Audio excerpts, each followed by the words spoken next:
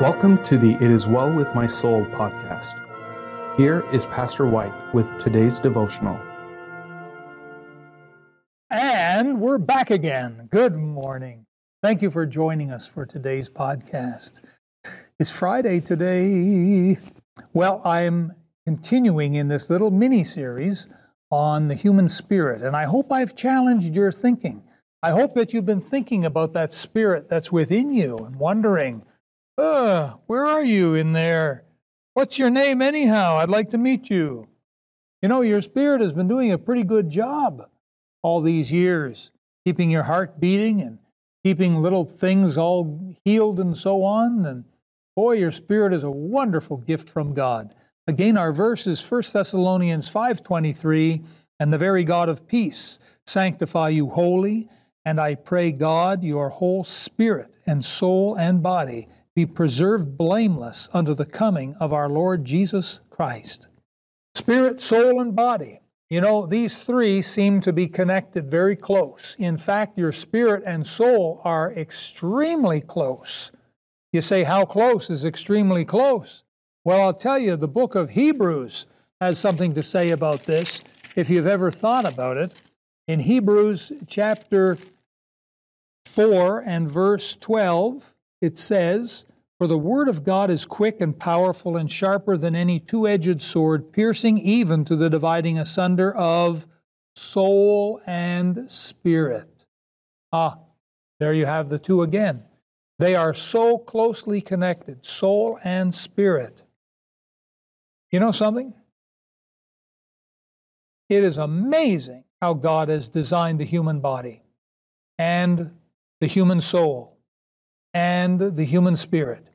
And these three work close together, and it's amazing how they have an effect one on the other.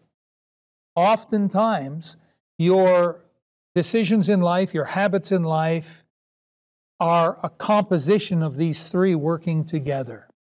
There is so much we don't know about the human spirit, but God in the Bible does reveal many things about the human spirit to us. Now, some people seem to think that they can do astral projection.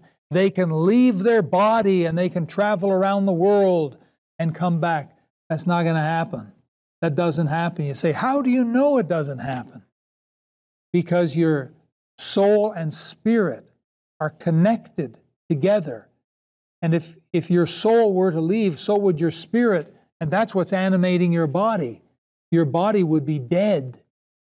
So you say, then what happens when people claim to leave their body because they seem to know things that they couldn't possibly know unless they came out of their body and went there and saw them and came back in?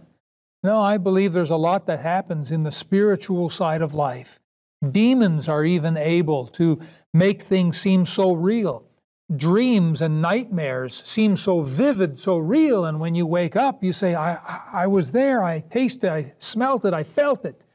It was so very real. Your soul and spirit are connected together, but the Word of God, the Bible, is able to split between, they talk about splitting the atom. Your Bible, when you read it, it can get right in there between soul and spirit. Oh, it's amazing. It's absolutely amazing what God has put in the Spirit. Another verse in Proverbs 25, verse 28, "He that hath no rule over his own spirit is like a city that is broken down and without walls." Have you ever wondered why sometimes you feel just these crazy urges to do something stupid?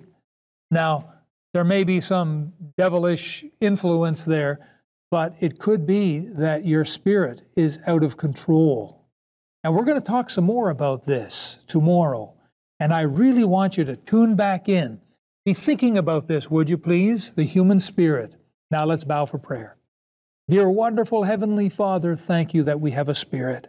And it does so much for us. We bless your holy name, Father. We thank you for this day, for the possibilities that lie before us. Help us, Lord, to follow you fully. Bless your people over and over. In Jesus' name we pray. Amen. Now go out there and have a wonderful day, and I'll see you tomorrow morning. God bless you. Thank you for joining us today. We would love to hear from you.